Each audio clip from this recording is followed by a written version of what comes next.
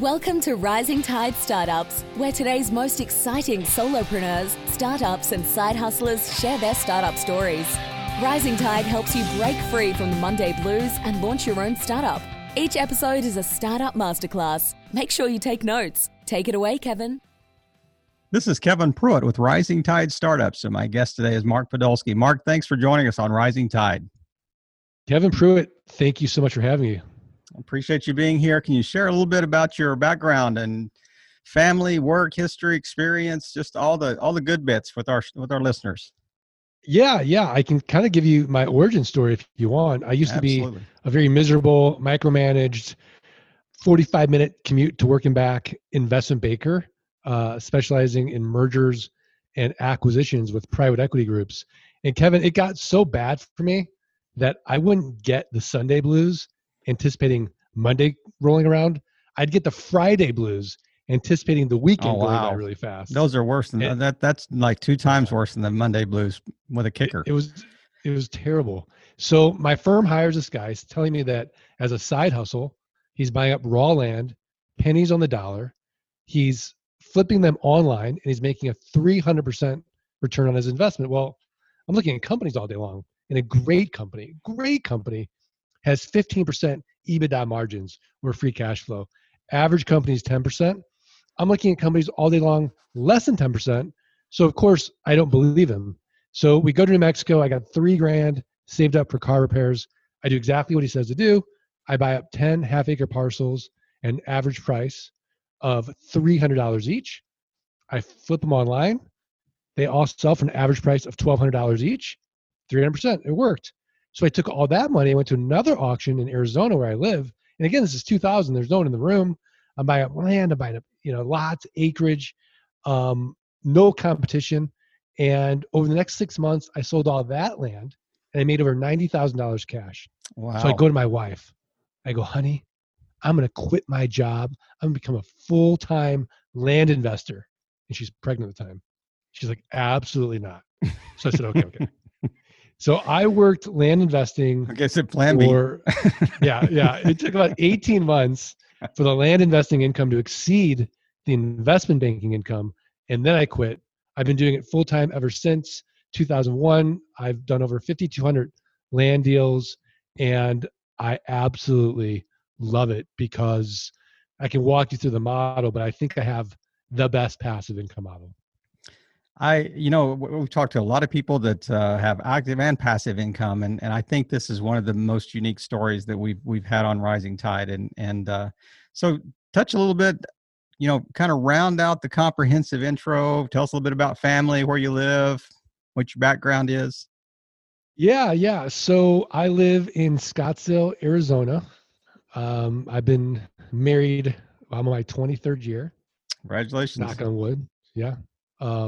Knock on virtual background. Yeah, knock on virtual background. Keep your fingers crossed. I've got 3 kids. My son is 19. My oldest is 19. My middle is 16. My youngest is 14. So I have 3 teenagers, and my entire goal in life is for them to not give me an eye roll. Very, very difficult to do. I'm just thinking how impressed I am at your wife with all that testosterone around. Oh yeah. No, she's a trooper for sure. Well, it's I love kind of the backstory and just kind of letting our listeners kind of get a real comprehensive, rounded view. And take us back to the time you said you had the Friday blues, and so the guy comes in and he says, "Hey, I'm making this income by buying just raw land and flipping it and making a 300% return or whatever." So I have to believe your initial response was probably skeptical. It definitely was. I was very, very skeptical. And my biggest fear was, and I talked to my wife about this, because I was risking capital that I shouldn't risk because it was saved up for car repairs. I said, well, let's walk through the worst case scenario here. The worst case scenario is we own raw land. So that's not so bad. Like, you're not gonna get mad at me walking into the garage and be like, "Oh, Mark, get rid of this raw land." So it's not going to bother her. And then the other part was that I thought, well, if I can't sell it, like he's saying that we can, I could barter it, and maybe I could get free haircuts for a year, free dentistry. I could barter it. There's something I could do with it. There was nothing to maintain, nothing to protect. It wasn't going to take any of my time. So after going through that initial sort of reverse engineering of, okay, what's the worst thing that can happen? It wasn't that bad. So I know you're probably going to touch on this when you talk about the model itself and the due diligence process, but to me, the worst case scenario is not that you just have raw land. To me, the worst case scenario is you have raw land that is 3 Mile Island, or you have raw land that is,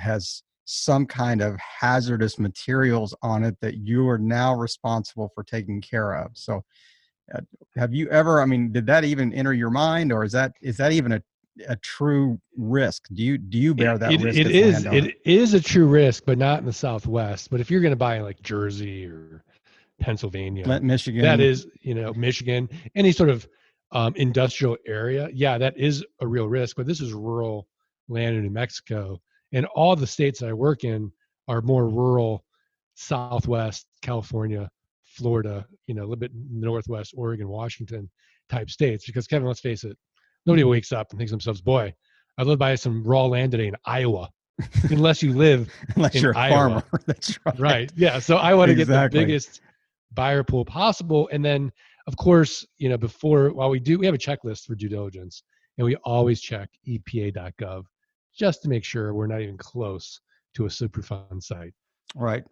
Well, I think I was listening to you on another podcast interview, and you talked about like buying in the sun states or the Sun Belt or whatever. So what's the advantage to that over, say, Alaska or, say Washington or Maine, or is it just the fact that people are more risk averse or less risk averse in those areas? Or do you have, like you said, do you have a larger buyer pool? What's the difference? Yeah, we have a massive buyer pool. Imagine that you're in New York suffering right now in the winter, and you see an ad for 40 acres in sunny Nevada. And you think to yourself, well, boy, that'd be a nice place to go. That's really, and it's like, okay, I click on it. It's like, oh my gosh, this is irresistible. It's $24,000. I can't get even less than a postage stamp in anywhere in New York City for less than, $1 million. So I think those two factors alone are what allow us to sell these properties so quickly. So like I said, I was listening to another podcast that you had done earlier, and I tried to kind of marry these two completely disparate thoughts as I was listening to that. And you were talking about, people wanting to buy like unimproved land or just raw land for various purposes. But one of my kind of pet interests is the tiny house movement. And so people are always talking about how difficult it is to find land for, to put a tiny house on. And not just that, is because they actually not just want to live in a tiny house, they want to live in a tiny house kind of off grid. So have you seen any interest or any increased interest in land for that specific niche? We have a number of my clients, that's their specific niche for sure. And we know how to find those properties 25, 30 cents on the dollar. Wow. And then, allow them to provide those savings. Now, what we don't do is get into the game of helping them develop those houses. Right. Yeah. And I love that. There was another story that you kind of told about, a guy buying a piece of property and almost pre-selling it, at the same, so had like a double closing. So you had the, the purchase and the sale at the same time at closing. So he's made a return on his investment and virtually not even touched the property, probably never been to it, had a 15, a 2-hour ownership window that he actually owned the property, outright. So how often does that happen? As much as we can get it to happen in our marketing. So we want to pre-sell during due diligence, and we do have a built-in best buyer to pre-sell to. Do you remember who it is? Well, you mentioned maybe the neighbors. The neighbors. You're right. It's the neighbors. 10 bonus points for the host or something. There you go. Yeah, absolutely. So what keeps them the from neighbors buying will it buy though? So if you're talking to the neighbor and you're saying, you're just telling them, I just bought the land beside you, or I am buying the land beside you. And No, I just bought the land beside me. Here's Okay. your opportunity. Okay. Cause the offer has already been submitted, or is it submitted with a contingency based on due diligence, or how's the, I'm kind of jumping ahead. I don't want to get, if you want to do the full process model and answer these questions at one time, you can, but there's so many questions that pop up. Yeah, no worries. I mean, just to answer the question, it's basically, if it's an area that we know really well and we're really confident that this is going to close, then we'll send out the neighbor letters. If we're not, we'll wait on the neighbor letters. Either way, the neighbor letters are going out when we're really 90% certain we're closing, because there is a lag time in getting that mail out. And by the time we get the response, we will own the property. Right. And we'll use a website called simplifile.com to record it. It's super fast. I mean, you can just do it online. So are you normally buying properties that are like, have tax liens on them? Are they tax auctions, or are they just outright auctions? Or are we, people liquidating family land as part of a settlement after a death? I mean, what's the typical, I guess, source of the land that you're buying? Well, I really want to get those properties before they go to auction, because I don't want to compete with other land investors. So what I'll do is I'll look at get the list of the people that own the real property from the county assessor. Then I'll scrub that list, and let's say the use code is VL for vacant land. Now I just have the vacant land. Then I'll scrub it one more time by APN, assessor's parcel number. Now I have it by subdivision and acreage, because what I want to do is basically I want to send out an actual offer on the property. I don't want to be in the negotiating business. Right. I don't want to be in the appraisal business. I'm like, look, I can always make more money. I can't get more time. So anything that's going to save me time, I want to do. So what I'll do is I'll look at the last 12 to 18 months comparable sales on those parcels and simply divide by 4. And that's going to get me what Warren Buffett would call a 300% margin of safety. So then we send out our offers. Now, this is all automated using our software, LG Pass, the LandGeek proprietary automated software system. So those offers go out, and we are anticipating a 3 to 5% response rate. If it's under 3%, we know our offer was too low. If it's over 5%, we're getting nervous. Like maybe the offer was a little too high and we need to retrade. So we want to be in that response rate area. Then what we'll do is once they accept it, we'll go through due diligence and, confirm they own the property, check, make sure there's no back taxes, or if there are back taxes, that they're not going to kill the entire deal.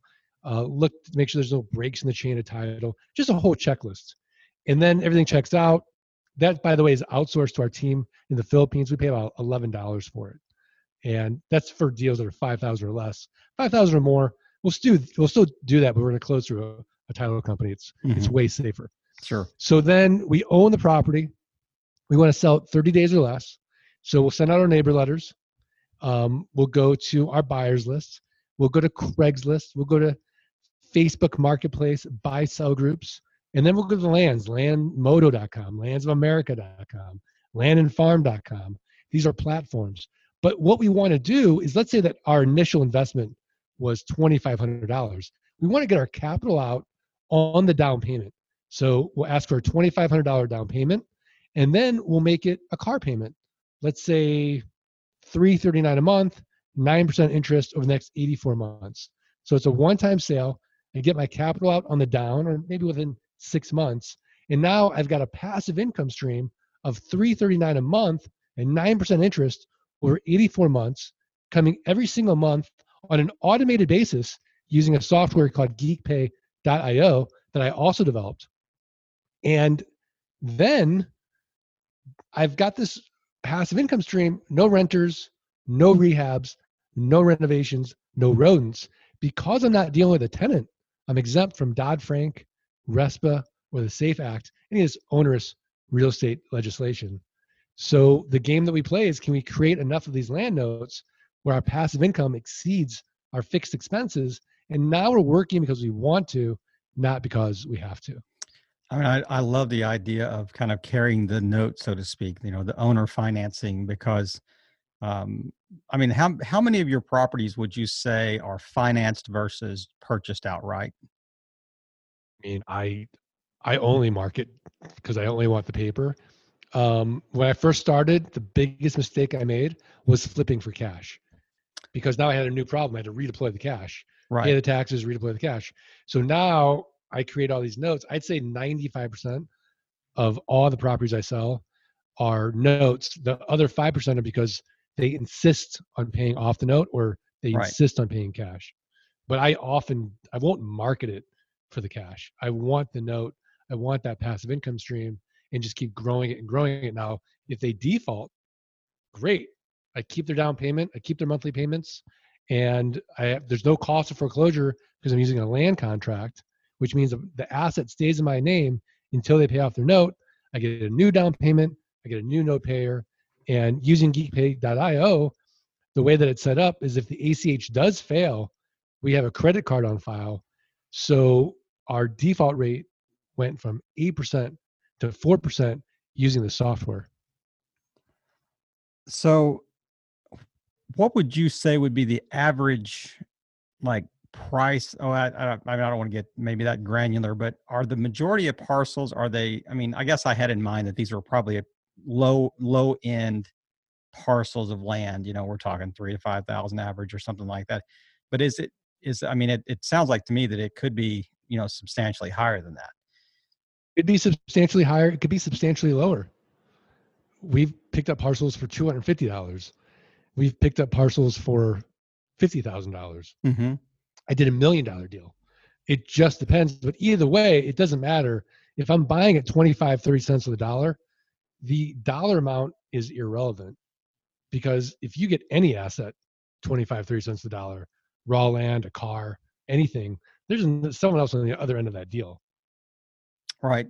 Right. So, and the worst case scenario in a default is you just get the land back. Yep. That's the worst case. And you just resell it.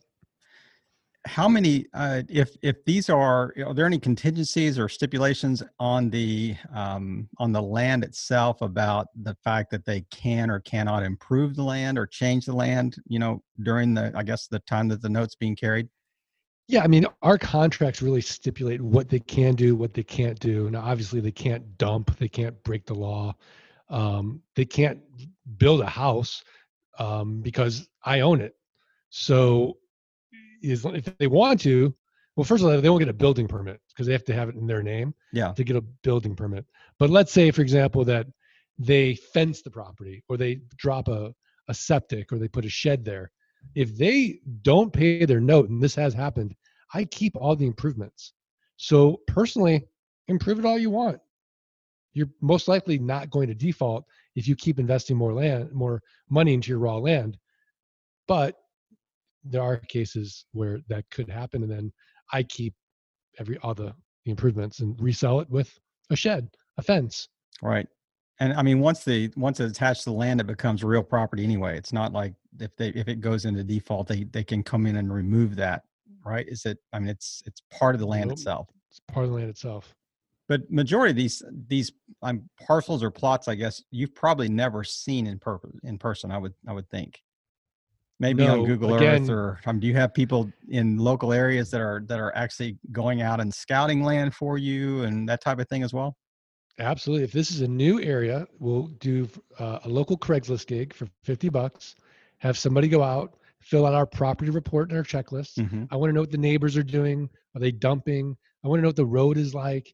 I want to know how difficult it was to find the property using the GPS coordinates. I want to know what's compelling about the property, their mountain views, or their lakes, their streams, how far from the nearest Walmart, McDonald's. All of this I really want to know before I purchase that property. And then I get it. They'll shoot photos, they'll shoot video, and we'll use a little app called What 3 Words, because I put it on their smartphone. And then I know if they're pretty close to the property or not, because they have to send me the GPS coordinates just to verify they're there. Right. So they're not sitting in McDonald's in Scottsdale going, yeah, land looks great from here.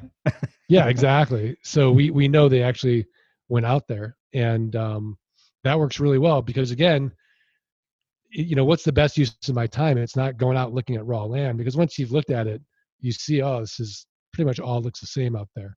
Yeah. I can imagine you get a picture of Google Earth, screenshot it off Google Earth, and then you're going, I don't think you went out there because this is actually a drone shot, or a satellite shot. You couldn't have taken this unless you climbed a tree. So yeah, Right. this is not it. Tell us, it sounds like to me that since 2001, it's just been all unicorns and rainbows, in your business. So, but is there a kind of a horror story, or is there one that you're just going, wow, we missed on that one. We didn't do our due diligence. We would sure like to have that one back. Well, I'll tell you, as far as like deals are concerned, the worst deal I ever did was in a property owners association in Western Pennsylvania. And I fell in love with this. It was a overdeveloped subdivision. So there's 1,000 lots, but there's 300 homes out there. They had $1 million homes out there. They had, it was beautiful. It was 2 PGA rated golf courses, 3 beautiful lakes. They had a clubhouse and a restaurant, post office, a full community. It was gated. The wealthy people lived over in this community. So obviously it was overdeveloped. All these lots were sold, but nobody was paying their POA assessments. So I fly in there, get in my suit. I go to the county and say, you got dead money. People aren't paying their taxes. I go to the association and I say, you got dead money. No one's paying their POA fees. I'm going to resurrect all of it. And all you got to do is deed me the property. Now, once I own it, during that time, I'm not paying taxes and I'm not paying POA fees. But once I sell it, I'll collect it for you. So they said, great. Guess how long it took them to say great? Probably as long as it took you to tell the story, or maybe shorter. 3 years. Oh, wow. Okay. Because they had the golf people were afraid. Yep. Their clique. Then you had the people that are afraid, like, the lunching ladies. All these new people. Mark's going to sell all this property. All these people are going to come to our community. And what are we going to do? The lake's going to be overfilled. The boaters hated me. Everybody hated me. So I said, look, it's going to be okay. Don't worry. So, but now I buy it in 2007 and I sell those lots. I make about $100,000 profit, but 2008 rolls around and man, I couldn't sell them. And it was the first time in business that when I factored in my time, I really broke even on that deal. That was just horrible. So even though I made money, I always look at, the value of my time. I really broke even on that deal because, it's crazy to say, but in my niche, when you buy the asset 30 cents on the dollar, I've never been stuck with a piece of raw land and I've always made money on it. Just being disciplined. So have you ever purchased one that just absolutely will not sell? You couldn't give this land away. You paid $3,000 for a parcel and nobody cares. Nobody wants to move to Southwest Arkansas. No, that's never happened. What did happen was I screwed up on due diligence.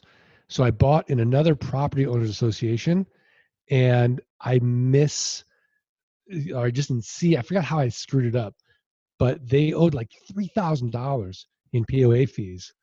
And I think I paid like $100 for the lot and I was going to, sell these things for $1,000. Well, I'm like, no one's going to buy these with this lien on it of $3,000. So I, scratched my head and I thought, well, how do you figure this one out? Like, I know what I'll do. How does a lien get cleared? You don't pay your taxes and it goes to auction. So I didn't pay the taxes. I let it go to auction. And then at the auction, it went for like I forgot how much it went for, but I want to say like $8,000. Had the local attorney apply for the overage. So if the back taxes were $1,000 and it sells for $8,000, I get the overage of $7,000. So I made like $7,000 on that deal. So, but did that not hurt your credit rating to let something go, for delinquent taxes? Is that attached to Yeah, your this credit is rating or? doesn't affect your credit rating at all. Not paying your property taxes. Okay. All right. Yeah, because it's not doesn't get you know no one government agencies don't care about that stuff. Right. Right. Yeah. So there's one other story that I'd love to hear you kind of expound on a little bit, and I think that if I remember correctly, you were talking about it was another due diligence, or maybe you said I wish I would have done more, due diligence before I purchased the land, but actually I'll let you tell the story. But there was something about land being, I thought I bought 25 acres, but I bought 5 acres, horizontal and Oh, 20 my acres 40. vertical. Yeah. I bought so I thought I bought 40 acres in New Mexico. What I bought was 15 acres, and 25 of them were on the side of a mountain. And this is like, oh my gosh, I paid $2,500, and I thought, well, how am I going to market this? People are going to see the aerial maps and see, and satellite maps. It's on the side of a mountain. You can't really access it. So I thought, I'll just throw this up on eBay. Well, the first day got bid up to $2,500. By the 10th day, it was up to $32,500, and I'm freaking out, thinking Wow. maybe I misrepresented the property somehow, even though I'm seeing the pictures and the maps. Like maybe they're not seeing it. So the person wins the auction. I immediately call them up. I'm like, hey, just to be clear, you see, like 25 of these acres are on the side of a mountain. He's like, it's perfect. I'm like, what do you mean? He's like, I'm a film director in LA, and I've been wanting to film out there, and I don't want to deal with permits. So now I own the land. So after that, I decided there literally is a pig for every barn. Absolutely. I love that expression. I think when I was listening to that story, I thought, the moral of the story is going to be, yeah, we're a rappelling club.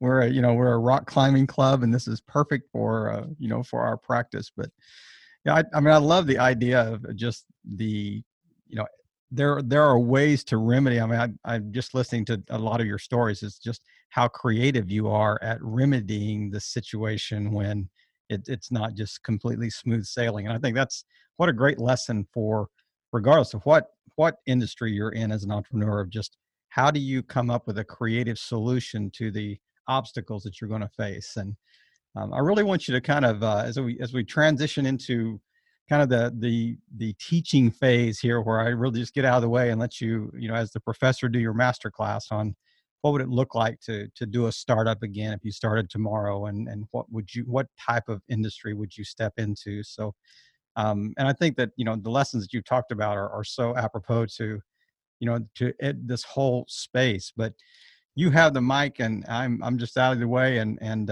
just give our listeners a kind of a quick class here at the end. Okay, so if I were going to start all over again, the biggest mistake I made was not getting a mentor. And that would have saved so much pain and suffering, for sure. That I would definitely do again. And then as far as like action advice, like I'm doing a startup, I want something to motivate me to solve like innumerable problems. I'd read the book The Martian. I don't know if you've ever read that book, Kevin. Have you read it? I have seen the movie. So yeah. Okay, the movie is great. It doesn't do the book justice. The book is crazy. And so, but it really motivates you. Like if this guy can do this, but the author, even though it's fiction, like it does read a lot like nonfiction. Like, and even astronauts will tell you they deal with this when they're up in space. But like, as an entrepreneur, you deal with these problems. Now they're not, you're not going to die if you don't solve them, but your company might. So exactly, it's just a really great way to get in this motivational headspace of solving problems creatively, knowing that for every problem there really is a solution, and have this level 2 thinking to keep going and keep doing that, and have that sort of internal grit, for sure. The other thing I think is have some savings, have a plan. Most businesses, and this is my investment banker hat, talking, but most startups are not going to be profitable the first year. You need to have something to live on Now, if you're super young, like I had, I was married and I was supporting like a family when I first quit my job. But if I were, say, starting in my 20s, I wouldn't need savings. Like, live on ramen, you'll be just fine. But if you do have a dependent and, a family, then yeah, have some savings, be responsible, and actually start maybe as a side hustle before you go all in on that. I would also say the most important asset of the business is you. So take care of yourself. I meditate every morning to get me into this sort of tranquil headspace and to be present with those problems and be present with my clients and be present with the work and not have like this little monkey mind running my life. But if you don't practice doing it, it can run your life without even knowing it. So I recommend the Waking Up app by Sam Harris or Headspace app as well. So the other side of that equation is after you meditate, work out. It's so good for your stress level because any startup is going to be stressful. And again, you need to have that. You need to be mentally strong. You need to be physically strong and get a good night's sleep every night as well. So those are going to be my action advice for starting up. I love those points, and we've done this kind of segment, a number of different times, and had, a lot of the points kind of cross over from time to time, but we've certainly never had anybody recommend that you read the book The Martian. That is a first, and it may be a long time before you have that repeated, but I love the idea of just the whole. I mean, every space mission that you've ever watched the movie, they're overcoming these insurmountable obstacles. If we're 1 degree off on our orbit, we're going to go burning into space, and miss our launch or our, re-entry window or whatever those things are that they're aiming for. So I really appreciate you kind of drilling down, but I'm just curious, if you started tomorrow, would you start back in the same space that you're in, or would you maybe do something differently? I think about this all the time, and I got 3 podcasts. I have the Land Geek podcast, I have the Best Passive Income Model podcast, and the current one is the Art of Passive Income podcast. But the Best Passive Income Model podcast, I would have, experts like you come on. I'd walk them through the model and say, do I have the best passive income model? And guys like Grant Cardone would kind of argue with me a little bit, and then like, yeah, you do. And so I still think about that every day. If everything's going to change, what's not going to change? And I think 2 things are not going to change. I think number 1, people are always going to want a real asset. Raw land, it's going to outlive all of us. It is a generational asset. Number 2, I think people are always going to want a good deal. So if you can buy it right, I think it'll always sell no matter what happens in the world when everything changes. So that being said, I've got a model, no physical inventory. It's a one-time sale. If we get passive income, there's built-in pain if they don't keep paying, there's built-in pain. And it's an inefficient business with low competition. It's a niche that's unloved. So I'm flexible like a yogi. Kevin, if you can tell me a better model with margins of 300 to 1,000%, that's 90% automated with software and inexpensive VAs that you can literally do from anywhere in the world with an inexpensive laptop and a virtual mailbox, I'm open to it. I just have not heard of it or seen it or found it. And it's not for lack of looking. I would say that there's almost a third reason. You mentioned about just the land being a real asset, not going away, but the third thing is I think people inherently want to own real property. I think there's something intrinsic in like our own personal value that we, when we own something, I don't care what it is. It's if you own it, you have a higher sense of worth or something, inherently. No, absolutely. I joke, I call it man jewelry. Like my wife puts on her earrings. I'm like, she can't even see her earrings, but she likes the way it makes her feel. And I think that's the way, I think men generally like the way it makes them feel, knowing that they've got this asset It's raw land. They can camp there. They can improve it.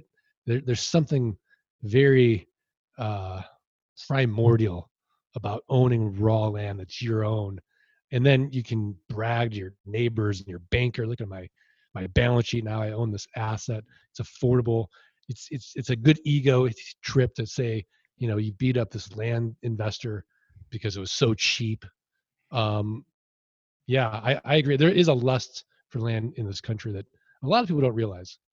And if you set it up right, I mean, you can, when you go visit your land, it's then tax deductible through your corporation. So, as you're viewing your asset or whatever it is. So normally we kind of wrap up just right after the kind of the Rising Tide Startup School that you just kind of gave us. But I told you I would, before we started, that I reserved the right to chase a rabbit or two, and you kind of sparked two other questions that I wanted to kind of follow up on. Number one is, how do you combat the I would think that this is almost a how do I want to phrase that? It's almost a contagion, in your own spirit to buy and sell land. So if it's like, the old adage that says, when you're a hammer, everything looks like a nail. I mean, how do you fight not wanting to scour, want ads or the classifieds and scour realtor.com and the internet and Craigslist for deals all the time? So I'm a deal junkie. I'll give you that. But that being said, I really, really value my time. And I know that as the CEO, my time is really best spent on strategy. And so that's really what I want to do. I get paid to think. And if I'm scouring all day long, I know I'm losing money. And if I'm losing money, I'm not doing what I want to do as a provider for my family. So that's what kind of keeps me grounded, is just having this purpose that's bigger than myself. I mean, there's a lot of things I like to do in life.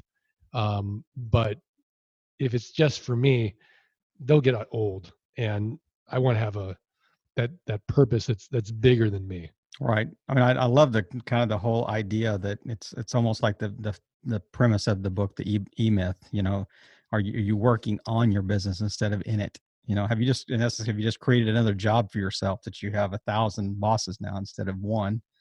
And the whole idea of working on it and leading the business instead of, and delegating well and putting people in positions to do things that they can, that you could as well, but you shouldn't, type things. So yeah, I love that absolutely. idea. So the last thing I wanted to ask you about was, you kind of touched on this and on the edges, but and really even in the steps that you talked about as far as the startup was concerned, but or the startup school segment. But so when you first started, so take us back to 2001 really quickly, and just the whole idea of what was the learning curve? I mean, this is a pretty, I mean, there's so many things that you need to know to really protect yourself in this space. How was it the school of hard knocks that you went through? Was it, what was that learning process? Were you just watching YouTube videos ad nauseum? Were you reading books about real estate? I mean, what was the school school in air quotes that you went to learn this stuff? Yeah, unfortunately, it was a school of hard knocks. I made literally $1 million mistakes.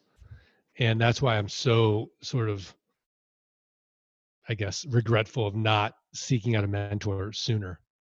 But that was really it. I mean, there wasn't at that time anyone that I knew of that was doing what I was doing. Like there are people that were doing it, but we were all kind of doing it at the same time. There wasn't like this old school Yoda type figure that was going to generously kind of guide me and help me. Now, at my 5th year in, I got a business mentor, and he kind of looked at me. He's like, "Mark, you got a great job for yourself, but this is not a business." I'm like, "What are you talking about?" He's like, "Well, who's doing all the work?"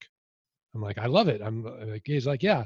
He's like, "You think like your old job, you created a better job for yourself, but don't fool yourself. This is no business." And so then I started creating systems and processes, automation, And that took about 5 years to figure out. Yep. So it's, I've been doing this now full time since 2001.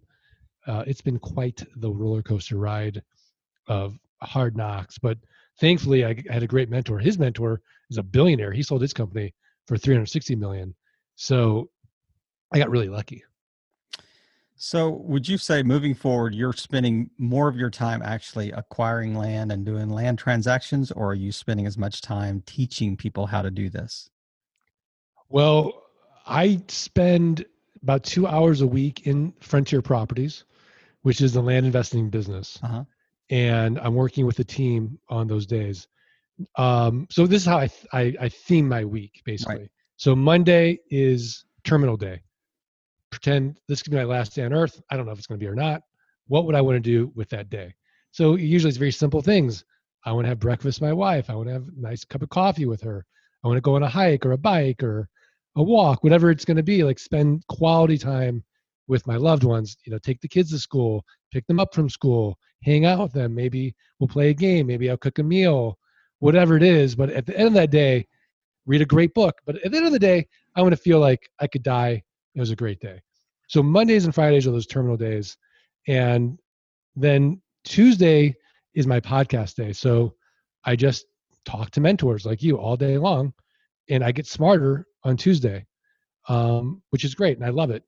If I'm not podcasting, then again, I'm thinking and I'm doing strategy and I'm reading and I'm trying to do, growth and self-improvement.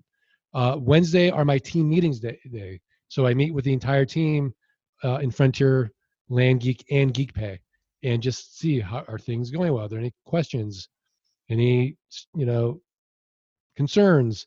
God forbid I've had a really strong cup of coffee that day because I might have an idea and I'm going to break something and I've just created more work for you. So they, that's on Wednesday. My team dreads Wednesdays. That's right. My team does not love Wednesdays. Hey, can we do this? So Thursdays are client days where I do check-ins with my clients and, spend time with them or looking at, again, other ways to improve the client experience in Frontier and Land Geek with things that I call like glugus, giving a little unexpected extra. So what would it be like for a client to get a call from me, just checking, like a check-in, like unexpectedly? They, that kind of stuff is kind of cool. To get a VIP land buyer, I might just call and say, hey, I've got this amazing deal. Don't tell anybody. Let's do it and negotiate for a little bit just to have fun. And then Friday again, terminal day, and Saturday and Sunday are just days with the kids and the family. And 3 teenagers, it's tough, but hopefully I can connect with them at some point. I mean, I love the way that you've kind of framed your week and really set aside, specific tasks for specific days. And there are always fires that come up that kind of cause you to adjust the schedules from time to time. But it sounds like to me that you're very proactive in how you approach your week, and I mean, your team can count on that as well, and the people that you work with can certainly count on that. And you've kind of established the boundaries in your life. That's really, really good. No, yeah, absolutely. I mean, I think that, the main value is quality of relationships, because if you look at people on their deathbed, that's what they really value is the Number quality one. of the relationships. Number one. So money, fine. Stuff, fine, whatever. I think that's really ego related. I think when you start to peel the onion, what we really want are those people in our lives that we can be our real selves with, be vulnerable with. And unfortunately, it just doesn't happen unless you take the time and do that. But Right. How do you get that time? I think that for me, Frontier Properties is that vehicle so that I can work when I want, where I want, with whom I want. That's what the passive income buys me, is better relationships. Yeah.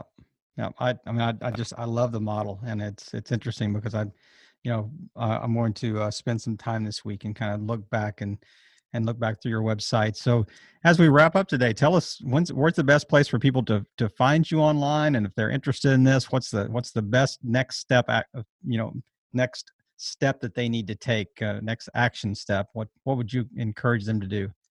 Yeah, we have a $97 course called the Passive Income Launch Kit. Kevin, with your permission, I'd love to offer it to your listeners for free.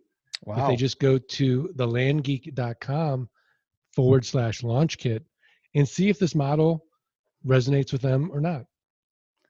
Well, I appreciate it. Launch kit is all one word or two? Is there a Yeah, it's space? all no space, just one Okay. word. All right. So thelandgeek.com/launch kit. So I Yeah. encourage our listeners to take Mark up on that offer and take a look at the course that he's so generously provided for us. And I really am grateful for you doing that for our listeners. And you're going to probably see my email address pop in that one as well. So I want to take a look at that myself. But Yeah, no, Mark, absolutely.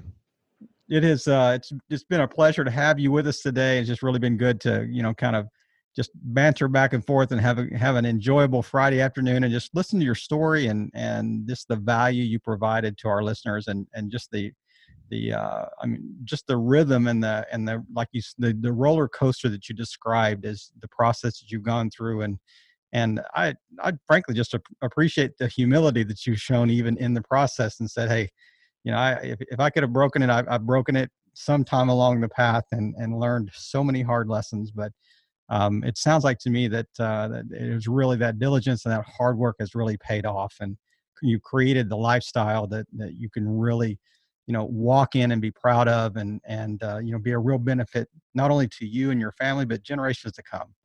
So, Mark, Thank thanks you. again for just sharing with us today and just helping all boats rise in a rising tide. Really appreciate it. Thanks, Kevin.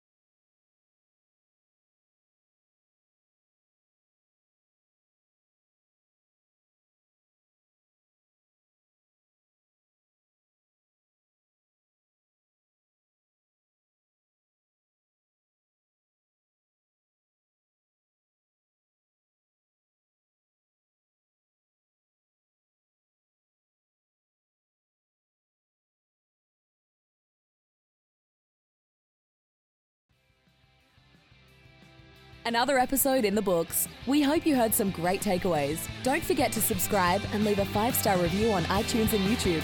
As always, thanks for listening to Rising Tide.